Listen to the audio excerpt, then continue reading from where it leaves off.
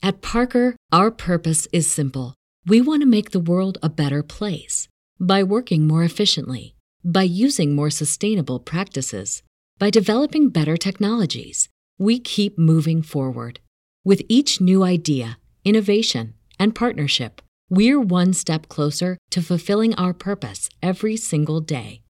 To find out more, visit parker.com/purpose. Parker, engineering your success. Wilson, you sent the game-winning email at the buzzer, avoiding a 4:55 meeting on everyone's calendar. How did you do it? I got a huge assist from Grammarly, an AI writing partner that helped me make my point. And it works everywhere I write. Summarizing a doc only took one click. When everyone uses Grammarly, everything just makes sense. Go to Grammarly.com/podcast to download it for free. That's Grammarly.com/podcast. Easier said, done. This episode of Blue Shirts Breakaway is brought to you by you, the listener. Patreon.com/Blue Shirts Breakaway. The season is here. Camp is opening. Preseason game next week versus the Islanders. Very exciting. We have Molly Walker of the New York Post to discuss all those things with us and more. All those things and more. That's what Rangers season means to me, my love. All improv here on the Blue Shirts Breakaway podcast. Okay, enough of that. Let's get to Mark Messier and get to the show. But again, one more thing. If you want to support the show, patreon.com/Blue Shirts Breakaway, BSB's OTs, our wonderful Discord Q&As coming back, Gambling with Greg, a bunch of more other stuff. I just love you all. I'm just happy to have the true love and suffering in my life back. The New York Rangers. Here we go. Mark Messier. Hi, everybody. It's Mark Messier, and you're listening to Blue Shirts Breakaway, the #1 Rangers podcast.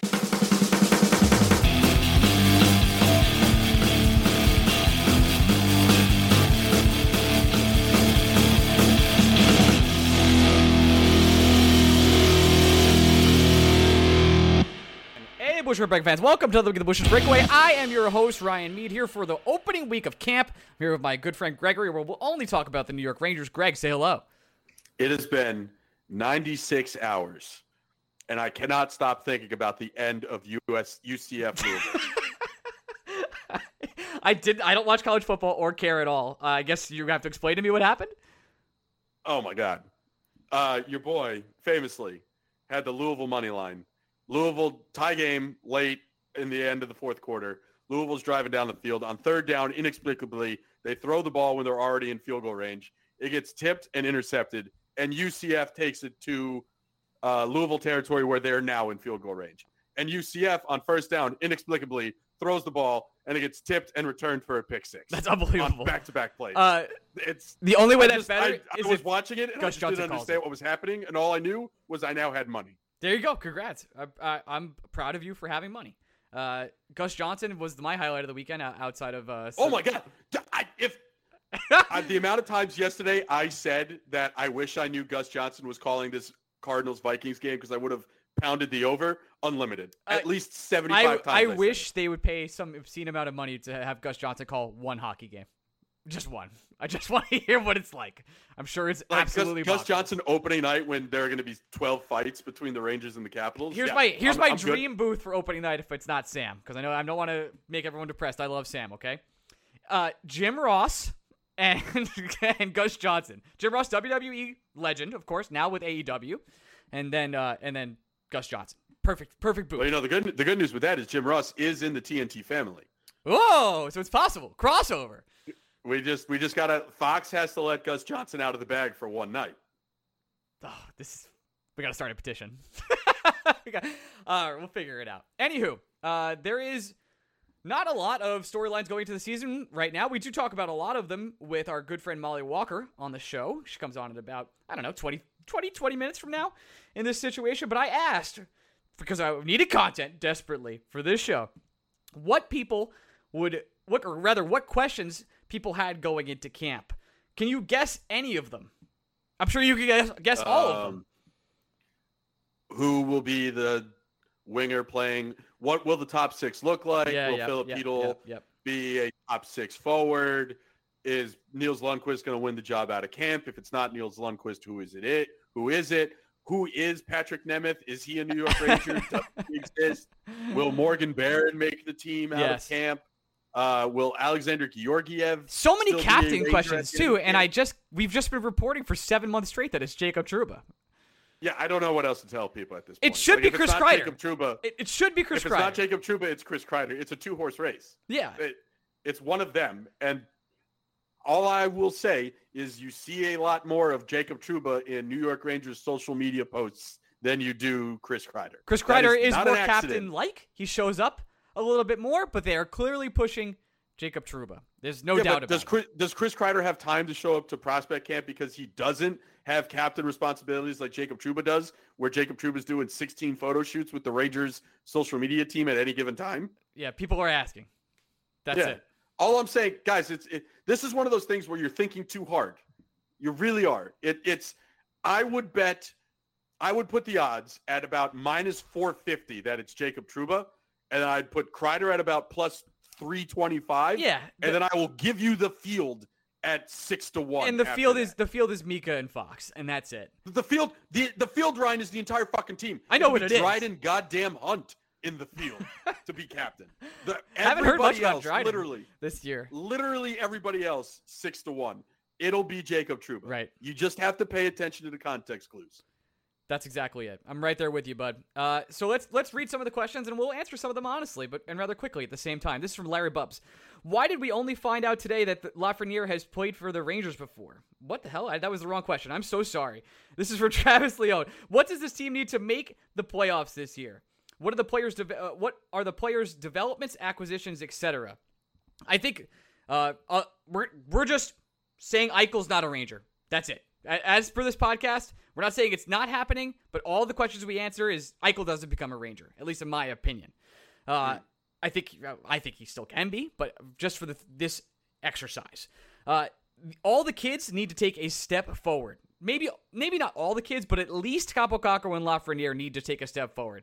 And I think I'd go as far to say that the Filipino needs to also, because the center play, which is going to be the big topic of conversation heading into the season, even though we kind of like all three centers in Mika Zibanejad, Strome, and Filipino, has to be one of the strong points of this team, and I guess people just don't believe it can compete for a spot in a Stanley Cup, as a Stanley Cup team. And they're likely right to be Stanley Cup winners, but that's not what we're asking. We're asking to make the playoffs. And I think a squad of just those three centers and the firepower the Rangers have, if Capo Caco and Lafreniere take the step, Adam Fox stays as is, and Igor can be the person we all think he is, there's no doubt in my mind they can make the playoffs. Absolutely. Well, we've talked about this briefly before. It's essentially what the Rangers are doing by not clearly making themselves better on paper and just making themselves better in theory, is they're making about a 6-player parlay.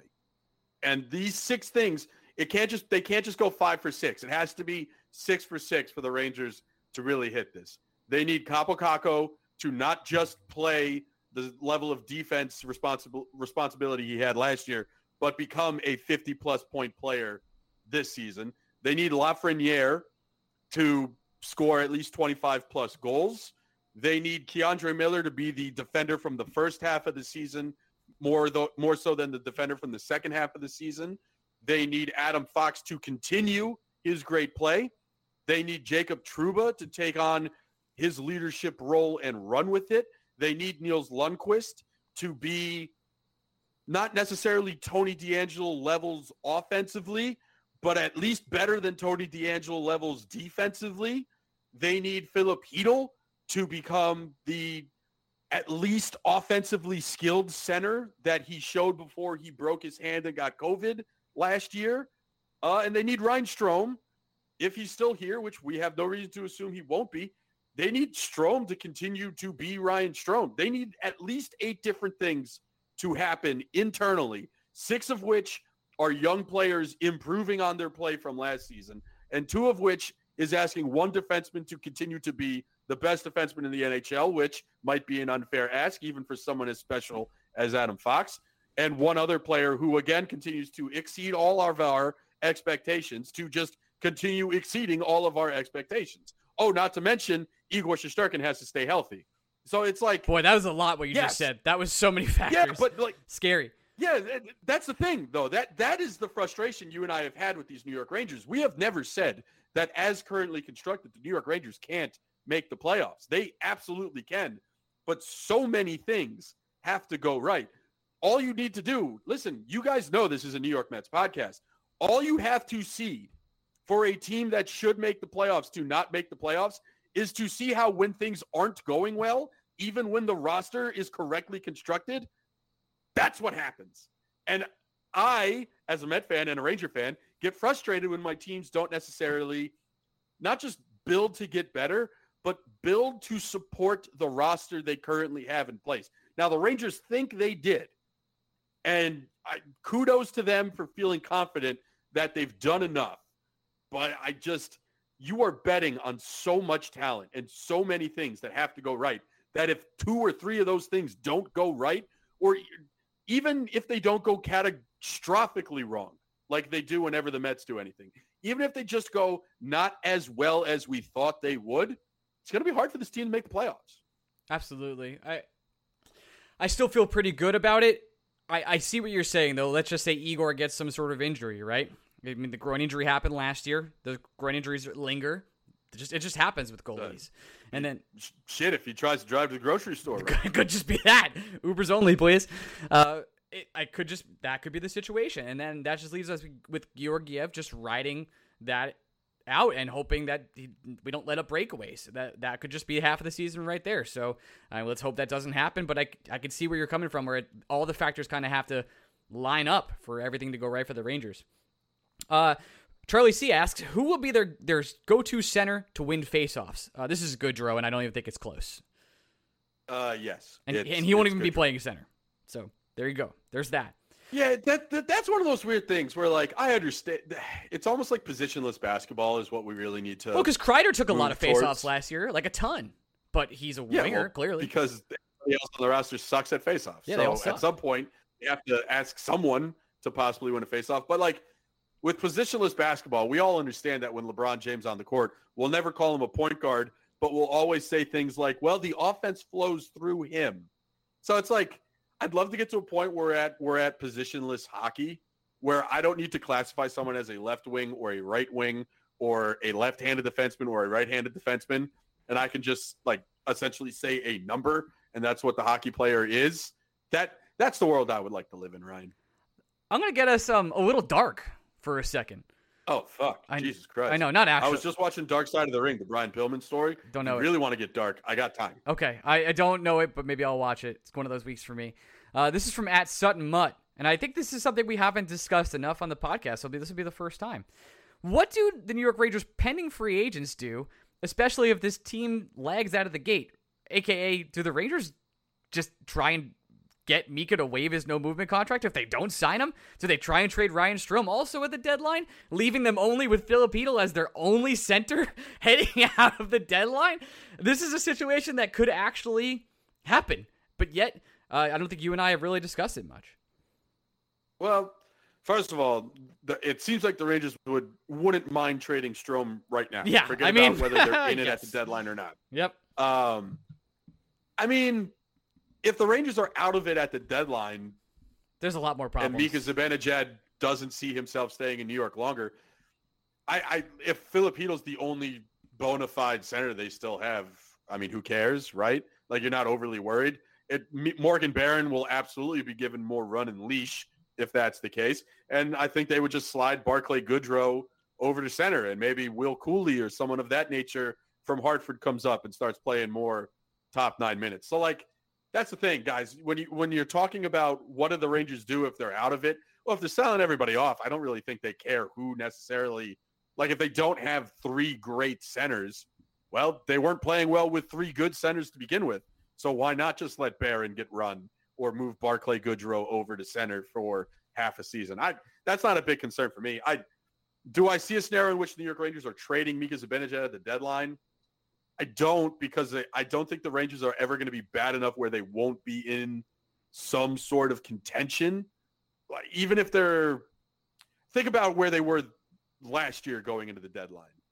I don't think the Rangers will ever be further out than that, and people consider that to be within contention.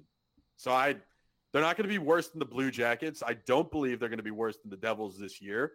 all it takes is for the Flyers to be absolute shit again, which could as happen. long as Alain Vigneault there is it's possible. So the scenario in which the Rangers are in a position where they're completely out of it, I think they're few and far between. But if it does happen and they trade their pieces that are on expiring contracts, I wouldn't care who the Rangers have playing in their top 9. I would expect Hedl is one. I would expect Barron is the other.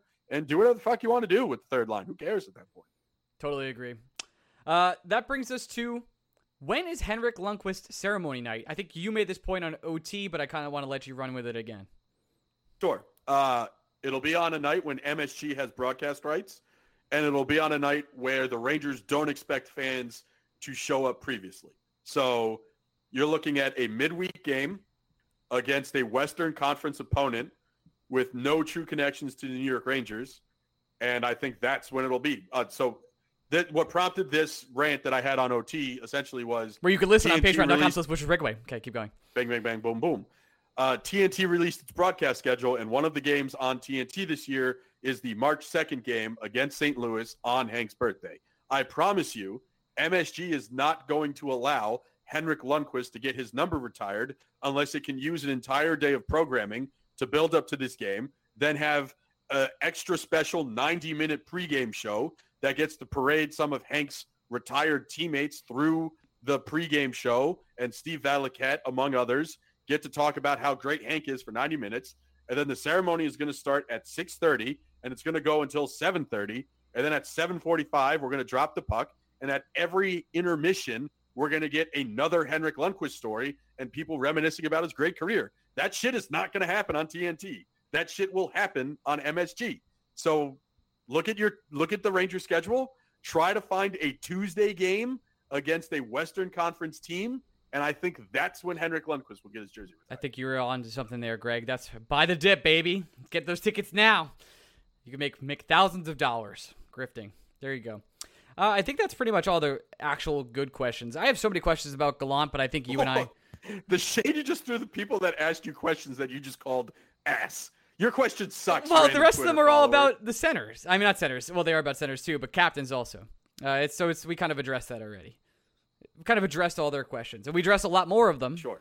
With Molly later, so that's why I figured. I guess I did throw it in a shady way. My apologies. You really did. You kind of shit all over. My apologies. Let me list all their names and apologize individually to every single one of them. Okay, Emma, Anthony, Larry, Tim, Travis, Cade, Brian. Okay, the people I didn't mention, I'm so sorry. All right. The people who you just chose not to mention, they might as well be dead to you. They'll yell at me tomorrow, and I'll respond and say I'm sorry or something. Ask for an apology. I'll give you one. There you go. Jesus Christ, what is wrong with you? I don't know. It's been a lot. Where do we go from here? There is... I don't know. The Mika Zibanejad thing is kind of worrying to me. I don't really know how to go into the season with him, and they're not going to sign him mid-season, are they? I don't think so. No, but I'll also stop short of saying I'm worried. I mean, Francisco Lindor didn't sign his extension until 7 minutes before his deadline. Yeah. Okay. So I think talks will happen as long as camp is happening. And the season doesn't start for 23 days. And 23 days is a long... What happens first? Because Zibanejad signs his extension or Jack Eichel gets traded? God damn it. This is... It's kind of like the Tampa Bay Lightning are cheating bit we did for a long time, except it's this. First of all, it's still cheating. Second of all, I haven't truth. ruled out Jack Eichel going to Tampa Bay. God, Third of I all, will jump don't think off I the didn't bridge. see that Brent Seabrook story, fucking Tampa Bay Lightning. I saw it. You were talking to me directly. You're fucking cheating again. I'm on it. But what was the story for people not listening, including me? Brent, someone asked Steven Stamkos, because remember they traded for Brent Seabrook's dead body? They did. And Yes. someone asked him, is Brent Seabrook, how is he interacting with the locker room? And I think Stamkos was essentially, I don't think he's in any of our text groups, but we're curious if he's going to play in the playoffs. That's legendary. I hate them. Oh, I hate them. But seriously, Respect. Zibanejad extension or an Eichel trade? What happens first? So I'm going to say Eichel trade. I've been wrong every time. Does either happen before December? It feels bad. Does either happen before December? My gut says no. My gut says the Mika Zibanejad thing only happens after the season because I think they'll make the trade for some other center either at the end of the season or in the offseason before the draft or right after me. He's not going to sign in season. It's so rare for players to sign the contracts in season like that. Is it in hockey? I feel like it happens in hockey. I guess it doesn't really happen in baseball. Maybe it happens in hockey in that case. I'm going to get called out. I'm sure people will. But I'm sure if Mika's number was right, and rumors were he's asking for $10 million, I know the Rangers are going to ask for like 7.5 over 5 years, which is what they'd be comfortable with. And I think I don't think anybody hates Mika. I don't think anybody has disdain towards Mika.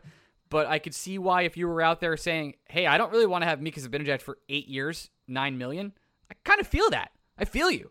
I think there's not a lot of better options out there right now. He's a perfect he's a really good number 1 center. He's a perfect number 2 center. Just like a quality, absolute top quality number 2 center. So if you can get someone to go with him, who would that be? That'd be great. But for 8 years, $9 million, that is a cap crunch. And I am worried a little bit about his injury history and play. So I think if they did 8 years, $8 million, I would be like, okay, cool. I'd be happy about it, but I don't think I'd celebrate. I don't think it would be good in the long run. 8 years is too much for hockey players. I know we have to do it. That's just the market. And get that bag when you can. You really should. I support Mika Zibanejad. I just don't know how I feel about having him for 8 years. Yeah, I think that's fair. But also, I think us saying I don't know how I feel about having Mika Zibanejad for 8 years is a coping mechanism we are all currently employing to convince ourselves that we actually not just see a scenario in which Mika Zibanejad isn't a New York Ranger, but that we're okay with it. When in reality, I think we're kind of lying to ourselves. I think people just, if push came to shove, I think they'd rather just have Mika Zibanejad on the New York Rangers. And if it's for 3 or 4 years more than what he's probably worth, at some point, worth keeping your favorite players around, even if it turns out to be pretty shitty. It is worth doing that sometimes. I'm with you. I do think. I say all that and say that I'd rather have Jack Eichel. Yeah, me too. Me too. Here we go again. Here we go again. We never stopped. It never happened. One of the other questions that I'm not going to give credit to this person because I closed my phone and I'm in a closet, is what happened to the summer of anything? Well, nothing happened. Just, that's it. Well, the anything was nothing. Like, yeah. I feel like people, I said this on Twitter, people forgot that nothing is implied in anything. Anything doesn't mean that the Rangers are just going to do 700 things. Anything means there's a possibility the Rangers do 0 things, and that's what they decided to do. Welcome to Science and Physics with Ryan and Greg. Anything is nothing.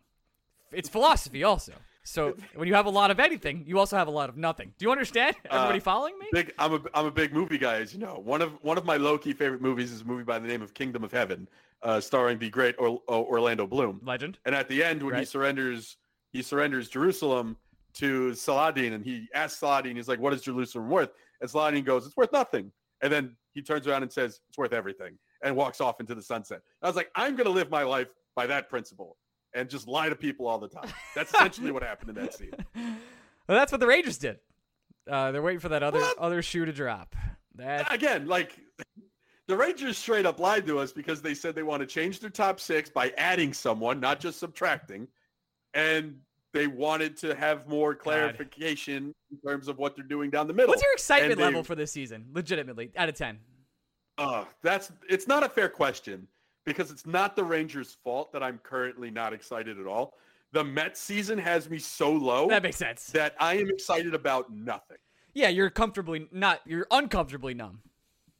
The only thing I am excited about, and it only got me excited because I didn't expect it, was Gus Johnson calling an NFL football game. Like that, I didn't expect it to happen, and then I heard his voice, and it was the first moment of happiness I felt in months. Criminal not to have him on a broadcast for that long. Doesn't make sense. I'll say as of 8:40 p.m. on Monday night, on a scale of 1 to 10, probably a 4. I'm like a 6-ish, 6.5. I think that's where I'm at. This will change. As soon as I start getting worked up about who's playing with whom in camp. We're just doing temperature check. It's important. Games. You said a temperature check? Yeah, it's important. It's 1 out of 10. It's a temperature check. That's what we're doing. We're getting a feel for the room. I would say I'm at the exact same point as I would be, or where I was the offseason where the New York Mets signed only Sean Markham. Yes. And then like they were telling me that spring training was coming and they signed literally just Sean Markham. And I'm like, I guess I'm happy baseball's coming back. At the same time, am I happy baseball's coming back? I would say that year I was about a 4-2. I'll put it this way. I'd probably be an 8 or a 9 if at the end of last season, and I think they were taking some steps.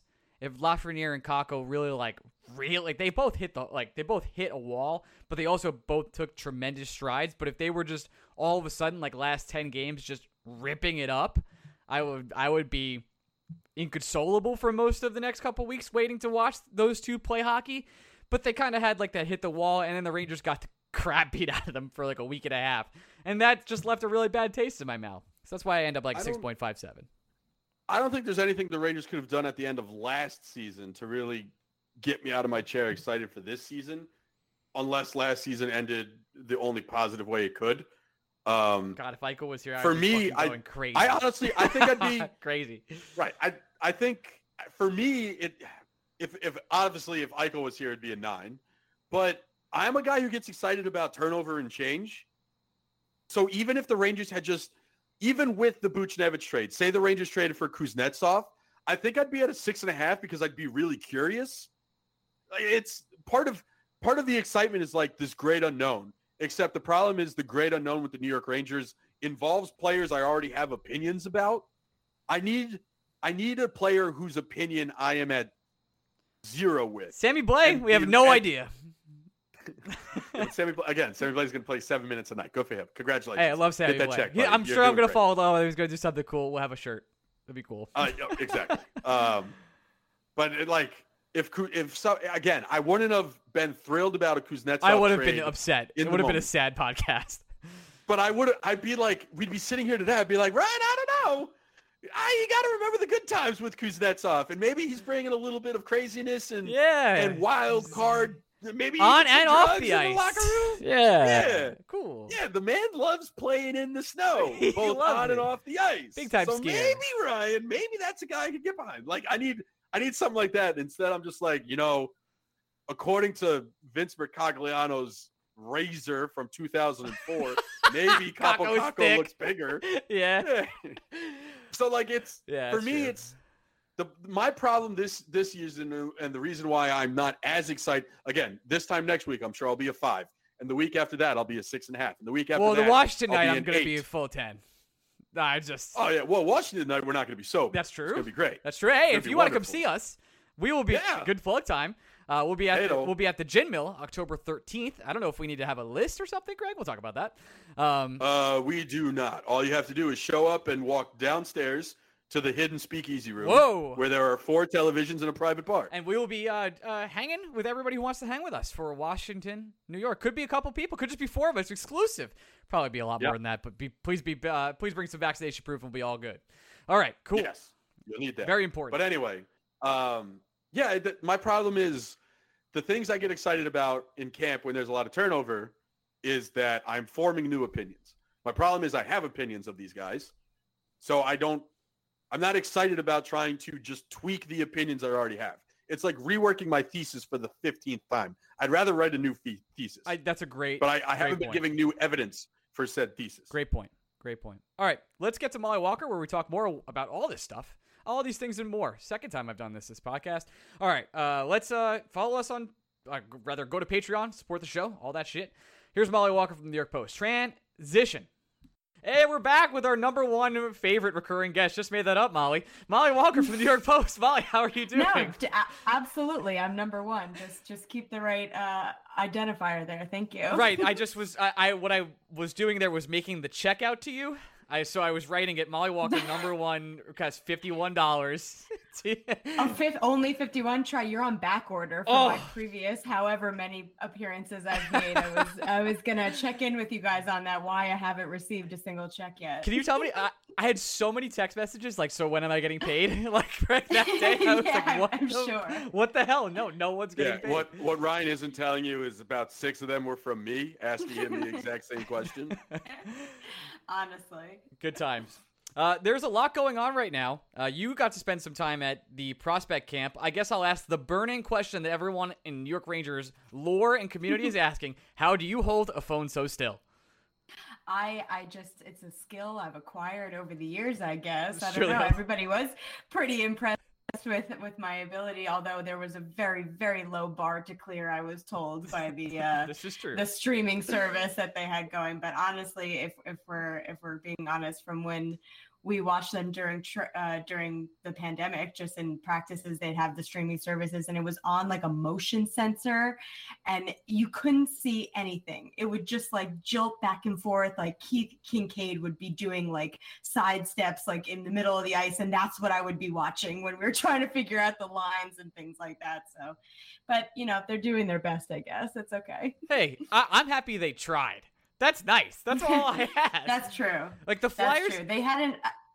I don't think they had streamed any of the other like scrimmages or anything like that prior to this. Never. Right? And the Flyers, who are from a much smaller city of Philadelphia, of which I'm familiar with, had a announcer and an official stream, which makes us look really good. So we'll figure it out eventually.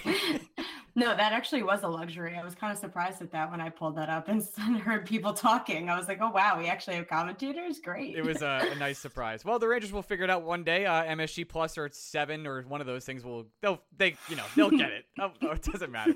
Let's ask a real Ranger question since we've gone through. That was a real Ranger question. Let's ask another one. You got to watch some prospect development camp. Did anyone stick out, and was it Morgan Barron?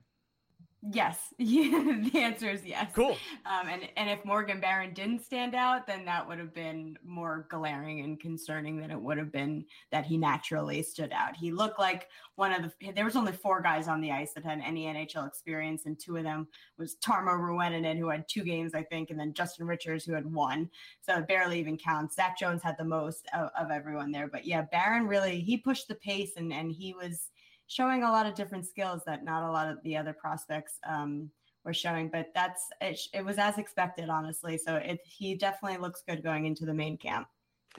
I feel remiss where the first I just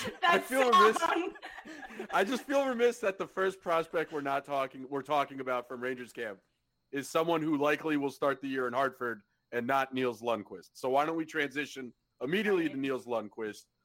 Are we building the statue tomorrow, Thursday? Are we building it in 2 years? Or should we all take a big step back and be like, by the way, this guy is still a child coming over from Sweden, so maybe we let him have a minute or 2 to get comfortable?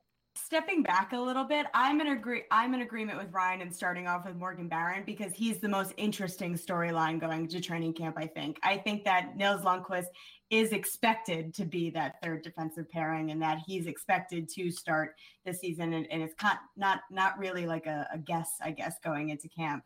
So I agree that I'm okay with starting with Barron. But yes, you're right. Lundkvist is – thank you. But Lundkvist is yes, he's going to be in a third pair role for sure. And he looked good as well. He's calm with the puck. He also stands out amongst defensemen. I think that he definitely looked better than Zach Jones, as much as that pains me to say, my fellow UMass guy.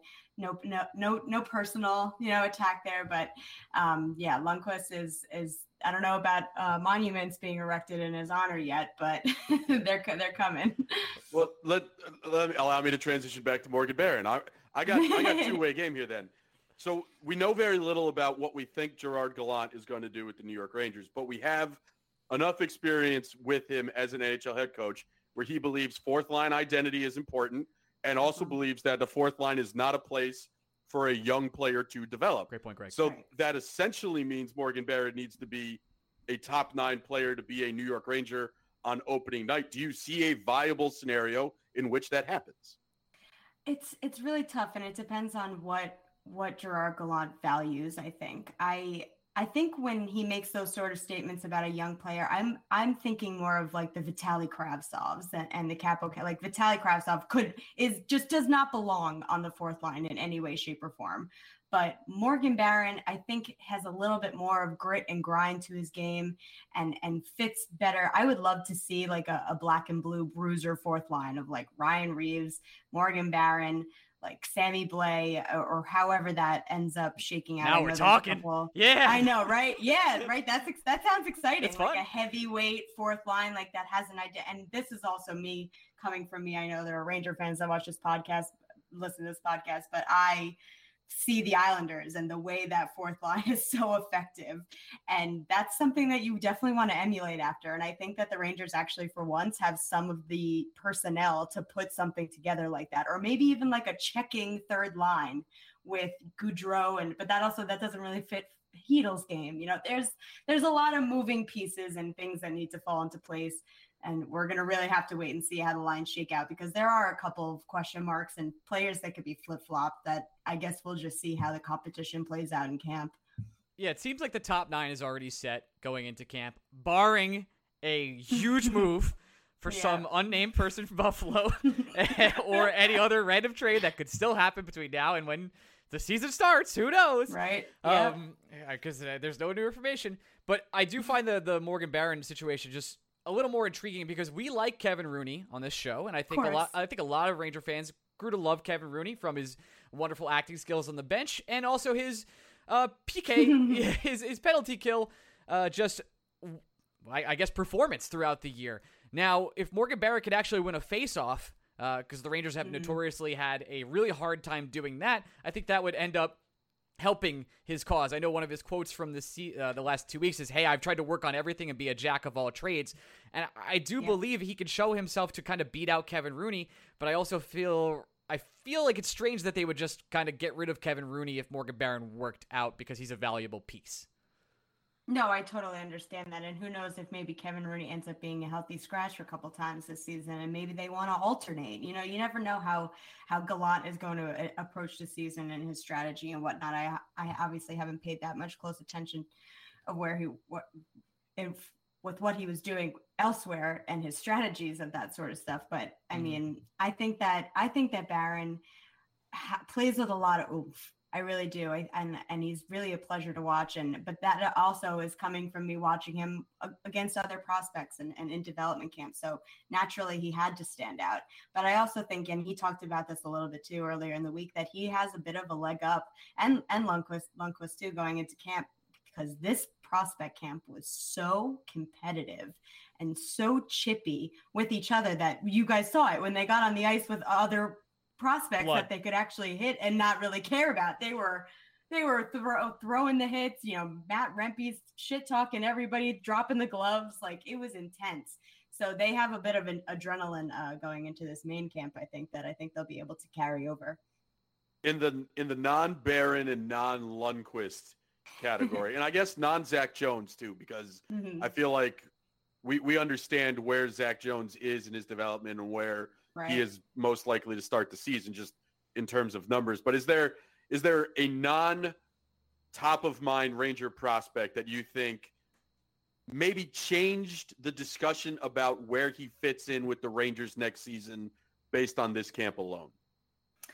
Like a prospect that you think is going to actually make the roster, or just like change the perspective of where he falls in the organization? I more the latter than the former. Again, I think because I have an answer for the latter. 100%. Yeah, the Rangers have more forwards than they know what to do with. Where like, if a prospect from this camp was going to make the team, it'd be Morgan Barron. Right. But like, did Will Coyle do something in this camp that all of a sudden the Rangers are thinking, holy shit, wait a second, this isn't just a Tom Wilson punch facer that we took in the third round? Like, was there someone who is trying to redefine his prospect arc, and this camp helped them do that? Yes, it was Will Cooley. Very Cooley. Cooley, whatever. Yeah, there's a U in there. There's no. I'm just happy it's not me. You don't understand how great this is. No, it's a great last name. I love it. No, it sounds cool. But yeah, he also was very impressive. Definitely stood out. Was one of those guys that was able to push the pace. Also just a heavy hitter, hustle type of guy that was able to, it's all about just standing out on the ice. You know, if you're invisible, you know, someone like Matt Rempe, who like you obviously can't miss him because of how large he is, but he also sometimes gets lost in the fray because he's a bit slow with the puck and things like that. But Will Cooley also was able to stand out every time he was on the ice, and it didn't hurt that he was playing next to Barron and Paiemi, I believe is how you pronounce this name, Lori Paiemi. They were their top line in camp, and they looked nice together. It was very fun to watch. Awesome. Well, that's enough about prospect camp. Let's talk about heading into the season. The Rangers going into this season for the summer pretty much had this thing called the Summer of Anything. Maybe it was titled by this podcast. And absolutely nothing happened. There's been nothing, right? I mean, we're not missing anything. There's no whispers. This is the thing I keep reading. I think our good friend Hockey Statminer pretty much posted. Sorry. There no other team since 2005 in the Caps era has had more than $8 million in just free cap going into the season, and yet here we are with the Rangers. No other Rangers team. Oh, I'm so sorry. Right. Rangers squad. No, you're not wrong. The question is, if the question is, did the Rangers get better? It's an I don't know. We'll wait and see. If it's a question of getting a different look, 100,000%. That's what they did. They changed the look and the makeup of their lineup, and they added a couple players with a few different dimensions, which is what we criticized them about all last season long. Like, they just had way too many players that were of the same, skill set, that had the same type of game, and that you need a variety in your lineup. You need different guys that do different things. Like, I love the quote about Barclay Goodrow that, he's not a Ferrari or whatever, but he's like a Jeep all-wheel drive, whatever kind of guy. And that's changing the look of the lineup. And that is something that they needed to do. Did they necessarily get better? Not necessarily. We don't know yet. But also to the fact that they have so much space left over, that just means that there's more coming, no matter what. So obviously they're not going to do that. They're not going to leave that much money on the table if there's not another plan or greater purpose in the works. And he who shall not be named always could be on that conversation. Yeah, we'll see. There was a report last week that Rangers aren't interested. Ha ha! Of course. Yeah, they're totally out. Sorry, Greg, go on. I was going to ask in the non-Jack Eichel category here, who has the most to prove heading into Rangers camp? Who's the guy with the biggest chip on his shoulder? That's a really good question. That's why I asked. Nice job, Greg. Yeah, that's a very good question. I think it's between Filipino and probably maybe Kravtsov and Kakko. The children. There's a couple, but yeah, the children that are need to take some major strides. I think maybe looking at a season as a whole is more Kakko, but going into camp, I think Vitaly Kravtsov needs to solidify himself as a top 6 player if that's where he wants to be, and Filipino also, I think, needs to show something else, or they need to see if they have something in him as a top 6 center, maybe. But I also don't think that will happen. So it's a tough question. But I think I'm going to go with Kravtsov immediately in training camp, and then Filipino and Kakko a season as a whole. Kravtsov. Follow-up question. Has there ever been a more anonymous free agent signing in New York Ranger history than Patrick Nemeth? Yeah, no, definitely. And I'm excited to talk to him and see what he's all about. Honestly, I don't really know much about him, but no, you're 100% right. That's how I would describe it as well. People constantly, I hate doing the people forget meme, but here we are. The entire, all of Rangers Twitter is, hey, the Rangers did nothing. Well, they did sign the Nemethist, which I cannot say. I'll get there eventually. But Patrick Nemeth, he seems to be a solid third line defenseman who maybe got overmatched in the playoffs, but has had a pretty analytic, friendly career elsewise. Seems like a smart signing for Drury. Gets zero credit for it. I want to go back to Kravtsov for a second, because he's the one player I have the most questions about. I think he can have a shot at playing on the second line. I haven't read anything about his offseason. There's been no reporting from anywhere on Kravtsov. That's not a shot at you. It's not a shot at anybody. It's just been kind of it's kind of just been dead silent on what to expect from him. Because to me, I think Goodrow goes on the second line on the right wing pretty much right off the rip, unless Kravtsov comes into camp and destroys. Just is like, hey, I'm ready for the NHL. Can you see a scenario where he's actually second line ready? I do, in the sense that I just think that his skill set is just better served in the top 6. He needs to be But I also feel the same way about Kakko. I personally didn't hate the Panarin, Strome, Kakko line, especially toward the end of the season. I felt that Kakko really started to understand what kind of role he needed to play, which I like the fact that Drury and Gallant are talking about how each player needs to figure out their defined role, because I feel like that's something that they didn't really do the last couple of seasons under David Quinn. So I think that'll be a good thing. But yes, with Kravtsov, I just do think that his skill set is better served in the top six. And also with Gallant's comments talking about not putting young budding players on the fourth line, when I heard that line, I thought immediately he was talking about Vitaly Kravtsov. So I feel like that's how he views him as a top six player. Speaking of defined roles on this team, I feel like that takes us a very natural transition to a gentleman by the name of Ryan Strome, who I don't think there's a role more defined over the last 3 years than trade block candidate Ryan Strome. It's clear the Rangers, I don't know if it's clear, the Rangers seemed willing or more than able to move him this offseason, couldn't.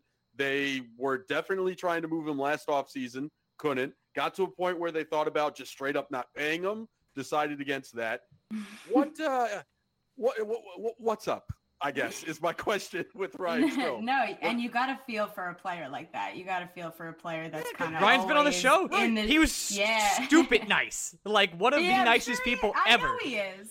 I know he is. He's also, like, as much as we're responsible for some of it too, but as much as people crap on him, he's been quite good the last 2 years. Yes, I can't sit here and say he's been bad. No doubt. And I think that obviously, he's done his job next to Artemi Panarin. He has complimented Artemi Panarin. It's obviously not a hard job to do, but he's been able to do it. And during the stretch where Panarin was out, Strome's production didn't dip that much. And that's also important.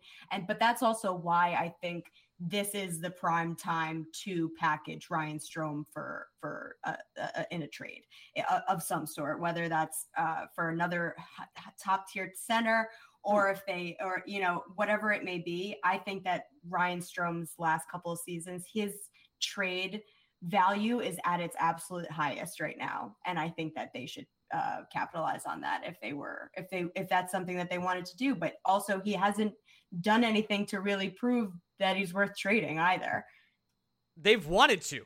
It's not like they haven't wanted to. I know. Elliot Friedman was reporting like, hey, trades I expect this week, and the list was empty, with the exception of Ryan Strome to Vegas or Seattle, and that was it. And it's been dead quiet all summer. That's what I'm saying. There's tons of interest. Like, I know for a fact that there's been tons of interest on him in particular, and that's because he's at his most, like, the last few seasons he's been great. But for a team like Seattle, he's perfect. He's a leader. If you could sign him for like a 5-year deal, he's going to go through the rest of his prime. He's probably not going to cost you an arm and a leg. He's probably movable in 4 years anyway. And he's a good locker room guy. He's amazing. Great locker room guy. Ryan's doing the old car salesman trick where he's just tapping the hood of this car. He's like, this baby's going to get you from point A to point B. This baby can miss so many nets. It's weird. I feel bad for him. At the same time, I don't. And at the same time, I want Philip Hedl to have more responsibility. But the only way for that to happen is for one person to leave. And it's not like I'm asking for Mika Zibanejad to go out of here. But that does bring me to my next question. Mika Zibanejad, is it a little odd that we haven't heard more contract chatter to this point? I mean, the seasons, as people are listening to this, we're 22 days away. I didn't expect to get within 20 days of opening night and still have a whole lot of Mika Zibanejad questions to ask people. Right. And I don't blame you, considering their history just their relationship for so long, how important he's been to the organization. You would think that there would be more rumblings. But that being said, granted how last season went for him, and yes, he had COVID in the beginning, and that definitely played a part in everything. But given how he started last season, I don't think the Rangers, can afford to have their top line center playing like that. So I think that they want to see. I think that they are waiting to see how things shake out a little bit on the ice, because if you look at it, there are for another year in a row, there are so many new moving parts on the Rangers. There's barely any continuity. It's going to be another, jumble of lineups of players in different places. So I think that they want to see how it shakes out before they make their next big move, wherever that may be. So I do think that they're trying to take a wait and see approach. That's my prediction, I guess. It's reading the tea leaves, right? Because there's no other, right? There's nothing else. It's because this is not a finished product. We have all the obviously. money. We're waiting for the other shoe to drop. Except there's no shoes. We're barefoot and we're on the ice and it's cold. There's nothing else. There's no shoes to drop. The Barkov thing is gonna linger over the squad all year, along with Eichel. People are gonna be asking about it all the time. We've only heard that Barkov doesn't want to be or leave Florida. Rather, that could change, but probably not. Right. Eichel still hasn't gotten the surgery. It's September 20th. Do you remember the 21st night where he didn't get surgery? Anyway, sorry. No, but I just feel like I've said the same thing the last 3 seasons, is that we have to wait to see what the product is going to be on the ice, because we don't know again going into, like, there's so many new faces, new moving parts, and also with a new management, new coach, so many different things now, especially going into this season. So it's so hard to make any bold assessments or predictions or what they're going to do next or what area they want to address, because we have to wait and see what it is, kind of. Molly, if you liked my which Ranger has the biggest monkey on their back going into camp, you're going to love this question. Okay, I'm ready. What % chance would you give the New York Rangers between now and opening night of acquiring someone outside the organization to play in their top 6? Oh, that's also a pretty good question. I am on fire. What a show. Again, if Vitaly Kravtsov doesn't show up, or I don't know, or if Zibanejad again has a really, really slow start, who knows what's going to happen. But I think if something does happen, I don't want to say they're going to make a rash decision, like trade someone else, a big core piece away, but they might go out and start looking to address that specific area. Because also things like that, competition in the lineup lights fires lights fires under guys' butts, and that you always want to foster lineup competition and things like that. So I think it's going to be a wait and see approach. Whatever area does look like it needs a little bit of a push, maybe they'll do that. All I'm saying is I didn't hear a % number in there. Nice job. Can I go 50 then? Hell yeah, flip a coin. I don't know. You can. It's your number. I can't say the number. I'll go 50% chance, barring what happens on the ice.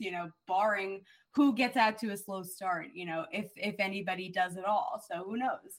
Going to speak from my good friend, my client Keith Kincaid here. If Georgiev gets off to a rough start and has the situation where he can't stop breakaways yet again, which was a serious issue for most of last season. They couldn't even lean on him when Igor was hurt.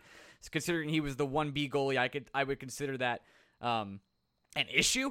Is there a chance they cut bait? I mean, we've talked about how he didn't request a trade, but it seems like he'd be okay to be moved. But they've never really found the suitor. That's another guy similar to Ryan Strome that they've been trying to move for seemingly 2 years now. Yeah, no, I totally agree. And he totally is one of those guys that has also just been in the rumor mill for almost his entire career. I think that, I don't know. I think, are the rules changing this season with like the taxi squad and who they can hold and things like that? So as of right now, there is no taxi squad. Yeah, but exactly. GMs want to be able to carry 3 goalies without having to be penalized, essentially. I know. And that hasn't been like official yet, is Correct. It? Or it's just what GMs want, but it's as of right now, the only way you can carry 3 goalies is by having 3 goalies on your 23-man roster. Right. Which no team's going to do. So exactly. So I think there's your answer. I think that if Georgie does get off to a tough start, then I think they're comfortable with riding Shesterkin right now. And maybe they will, maybe Georgiev's price drops and Drury, accepts less or whatnot, if it really is that dire of a situation that they feel like they need to get out of. But I think that they would try to ride Shesterkin, which I think they're going to try to do anyway.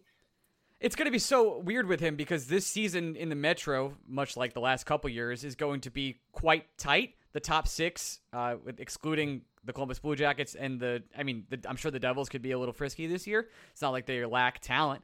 They do have some real NHL players. Dougie Hamilton came by. Jack Hughes another year of being in the Devil.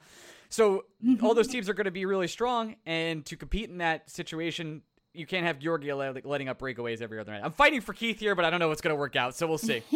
Yeah, no, I think your bias is showing. Okay, I tried. Let's move on. How many players have reached out to you or the Post asking to write best shape of their life stories? Oh, every single one. Wow. On speed dial. I wish. That would be a dream media access situation. So easy. Oh God. No, my favorite part, we were cracking up about this at development camp when he posted a picture of Kakko in the background, like the most blurry, horrible quality photo, and you could barely see the outline of them, and everyone's like, Kakko's jacked. He's huge. Kakko gained 20 pounds of muscle. Kakko looks yoked, ready to go for camp. We were cracking up. He's thick. thick. He was literally just standing there in a black t-shirt, like just minding his own business. Listen, got to give Kakko credit. He understands that black is a really form-fitting color here in the United States of America. That's just that he's developed. He's wiser. He's more mature. 3 years into this, he now understands. This is true. I think he finally started listening to the Church of Kakko too, as well. Wow, it's little change in religion there. It's a nice city, just incredible. I know. I forgot about that when I was tweeting about Piami's comments. Yeah, they both said New York City. They both did it. But honestly, I was so I forgot about that whole thing with Kakko, how it was funny, but because I was so endeared with how sweet he and I didn't even include this. I think it was in my story, but he said something like, "Oh, and when the sun goes down and all the lights come out, it's wonderful." I was like, "Oh my God, you're that's so sweet." And you could tell he really meant it. He really is starstruck by New York. I mean, in his defense, Finland still working on that electricity front. So I totally get it. Oh, he said he was like, I think the whole country is 5 million people, and there's over 8 million people in New York City alone. Turns out, big city. Who knew? Big city. Nice right. And big city. Very strange. Has there been, I think I asked you this question last time, but I kind of want to get an update. I've heard nothing bad about Gallant ever. All the research I've done has just been sparkling. Every player that comes on any podcast ever says nothing but nice things about him. Is there anything you're worried about? Is there any negative that we can see so far? Because the negatives will come quick. It'll happen by the first 1 or 2 games. The fans will turn. That will happen. I was gonna say, check Twitter after the first loss, and I'm sure you'll find all your negatives about Gerard Gallant. After the prospect game, people were freaking out. It was what the hell? I know, right? Yeah, season's a bust. We lost to the Flyers in a development camp scrimmage.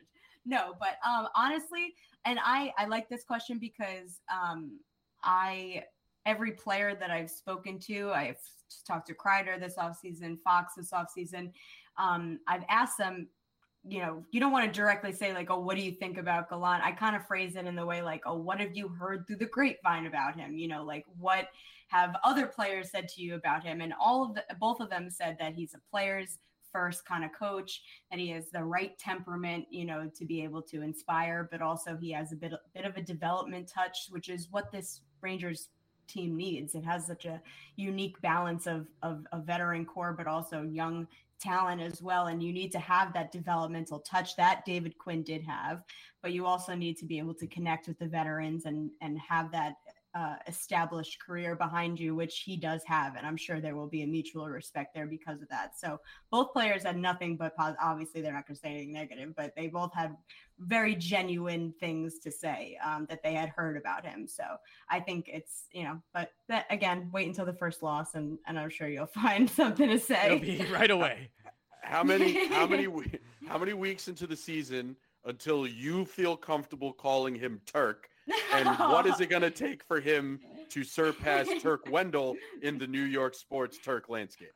Absolutely never. I'm here to tell you my biggest pet peeve is when media members call players or coaches by their nickname. They are not your buddy. I'm sorry, but you guys are not boys. Just call him by his first name. That's what it is. But it's actually funny.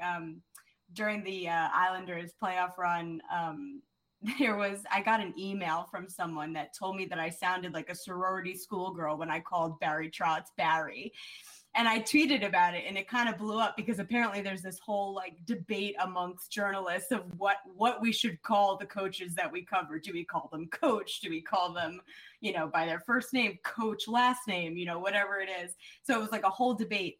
And the next day I'm sitting in practice watching morning skate after Barry Trotz talked to us, and my phone rings, and it's the Islanders PR guy. And I pick up and I'm like, hey. And he goes, hey, Barry wants to talk to you. And I was like, what? Wow. And Barry gets on the phone. He goes, hey, Molly. And I was like, Barry? Like, hello? And he was like, I just wanted to call you and say that I saw the email that you got on Twitter. He was like, I just want to let you know you could call me Barry whenever you want. That's incredible. And I was like, oh, well, thank you. He was like, you don't need my permission. He was like, you're great. Like, he just was so nice and so like just appreciative. He was like, I love working with you. And yeah, call me Barry whenever you want. And I was like, all right, Barry, I will. Thank you. Fantastic. This is exactly what I needed to hear. Not only is Barry Trotz the best coach in the NHL, but he's a chill fucking guy. It makes me so pissed off. He's a stand-up guy. No, I know. I can hear you guys fuming through the mics. I hate to tell you. I know. I haven't really told that story, so there you go. It's so obnoxious that the Islanders are like doing everything I really like. It makes me so pissed off. The Islanders are like the best run team in New York, and it's just fucking sickening. What the hell?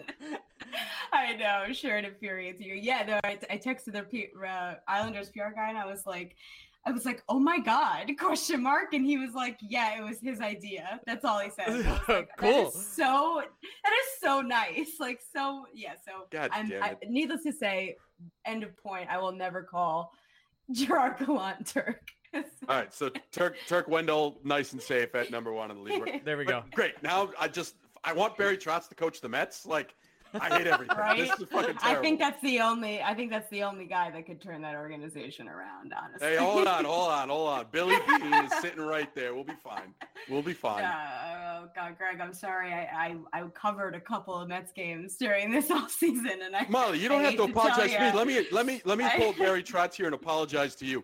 I've had to watch 147 of these so far this year. You had to watch 2. And you now understand what I've gone through here. I know. I was at the game that went 4.5 hours. 4.5 hours. Was it 4.5? Yeah, 4.5 hours. Not only do they lose, they do it in a very long time. Painstaking fashion. Oh my God! It's like, hey, do you feel terrible about yourself? Do you want to walk into traffic? Here's 3 more hours to really let you sink in on that. It's the shenanigans away from the ballpark for me. It's that kind of stuff, or at least like in the dugout. Like even you can go as far as the dugout, and there's shenanigans everywhere you go. Yeah, thank you, Molly. I do enjoy misery. I'm sorry to make it stingy. My razor did great though. You're the best. That's nice. I'm having a great time. I'm having a wonderful time. This is what I get for asking you 2 really good questions. Yeah, that's how I repay you. Just a nice little job at the Mets. God damn it. For sure. Molly, I think we covered pretty much everything. Is there any storyline that we didn't touch on heading into this wonderful camp session for the New York Rangers? No, you covered a lot. Wow. I'm excited. It's gonna be a fun year, I think. I think so too. I'm an optimist. I can sense the hesitancy in your optimism. No, I feel good. I could see a scenario. I'll give a percentage. I could see a scenario above 50%. Nice job, Ryan. That the Rangers could finish second in the Metro. I really could see it. Second? I could see it. Wow. I just think there's a lot of issues with other squads. I think the Islanders will kind of run away with the division this year. I think they're going to be really strong and really Big Z coming back to Long Island. People are like, why do you care? I was like, it matters. It just does. It's a legendary defenseman going back to where he started his career, and he's gonna be able to help them. There's no doubt about it. That's the thing that honestly, again, just makes me so mad. Yeah, it's not just that it's Zdeno. It's not that it's just Zdeno Chara, and that everyone's like, oh, he's 44. It's like, yeah, that's the thing. He's still Tom good. Brady's 44. Okay. Yeah. I know, and I've been looking at his stats all week. He competed in 55 of 56 games last season. At 44 years old, and he had, I think, 11 20-plus minute nights. So, that's not bad. It's not like they're going to shelter him. No, I think they will a little bit. Sure. Well, Not to age you here, but I'm also pretty sure you weren't born in 1996. I was not. Okay, good, fantastic, wonderful. Yeah, neither was Barzell or Beauvillier or Wallstrom. Any or of those half guys. the Rangers starting night opening night lineup. not even taking in the Rangers. Absolutely crazy. But yeah. It'll be an interesting scenario. Hey, I guess this is my final question. All right. Do you expect it to be kind of chippy? Night one, Rangers Islanders in the preseason? Oh, absolutely. I think so. I think no matter what, I think the Rangers are on a mission to show that they can't be pushed around anymore. So stupid. If that wasn't apparent of the offseason, I think the line is set over under 6.5 fights on opening night. Oh yeah, I know. Larry and I were talking about it. Larry and I we're getting drinks in DC before that game because we're gonna need them. That's all I know. We're getting drinks. We're doing a drink up, so we'll be very. We're renting out a bar because we feel the exact same. Opening night against the Capitals. That's why. No better way. Molly, I can't thank you enough. Want to plug what you do? Sure. You can find me on Twitter, Molly Walker, 2 E's, 2 R's, and you can listen to our podcast, Up in the Blue Seats, with the great Ron Duguay. There's never short of anything interesting on that podcast. So yeah, that's it. Fun times. Thank you, Molly. We're actually going to end the show too. You can follow me on Twitter at Orion Media. You can follow Greg at Blue Shirts Break. We'll be back later this week. Let's thank our supporters. Love you guys. Okay, and this is the part of the show where I thank our offer sheet clubs, our NHL insiders. I'm recording on the road today, so please excuse this click noise. I'm in a closet. Very fun. I'm going to thank all of you now because we couldn't do the show without you. And so much so, I hope we get to meet some of you on October 13th, the night we have a drink up watching the Washington Capitals play hockey against the New York Rangers. Okay, Adam Cassidy, Adam Cohen, Edom Teach, I forget. Adam, I'm so sorry. I know you actually sent me your name, and my brain is doing that thing where I blank. You know who I am, right? I will get it right next week, I promise. Alex Gardner, Alexander, Amber Cohensberger, Ben Waters, Ben Weber, Biggies Below, and Brian Doyle, Broadway, Boucher, Bleeder, Chris Finelli, CJ Stellwagen, Daniel Day. It's a French name. I know it's Dezen, but it's got a J, and it doesn't make any sense to me. David Nairn, David Siegel, Dennis Dietz, Eric Stagg. Love you, Eric. I know it's been a while since we've talked. Just wanted to let you know I love you. George, I also love you. Give Gartner a cup. Jake Berkowitz, JD, Jimmy Mack, Capo, Kako, Praise B, Chris from Florida, Christoph Berg, Kyle Franklin, Lazik Gronkowski, legend in the chat, Lucas K, Matthew Kine, an actual legend everywhere I've gone. Matthew has done some incredible things. Pavel Kodarev, Stephen Lomayer, Stig Bulbach, Swinegart, The Drop BK, Tom sent me his name too. It's like Clary. I don't think that's right at all. That's really bad. I'm leaving it, Tom. I'm leaving it. Tommy O'Neill, Tori from Manhattan, our oldest supporter in terms of how long they've been supporting us. Vinny Bracco, Vinny Hay, and Will Spector. Cannot thank these people enough. Cannot wait to give some insider tips as we go through the season to them and let them know all the dumb shit I'm hearing. Thanks everybody for listening to the podcast. It's been a weird couple weeks for me. A lot going on in the background of my life, and Greg too, I'm sure. So I'm super excited for Ranger season to get here. I'm super excited to put my efforts towards what is sure to be a wild season. And I can't wait to share it all with you. We'll be back later this week with BSBOT. You know the drill. We love you guys. Bye. At Parker, our purpose is simple.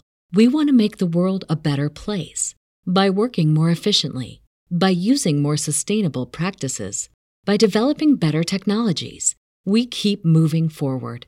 With each new idea, innovation, and partnership, we're one step closer to fulfilling our purpose every single day. To find out more, visit parker.com/purpose. Parker, engineering your success.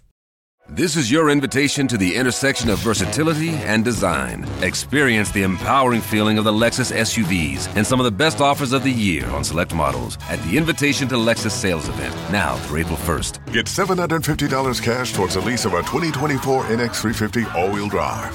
Experience amazing at your Lexus dealer. Call 1-800-USA-LEXUS for important lease cash offer and pricing details. Restrictions apply. Not all customers will qualify. Offer available in the Lexus Eastern area and it's April 1st, 2024.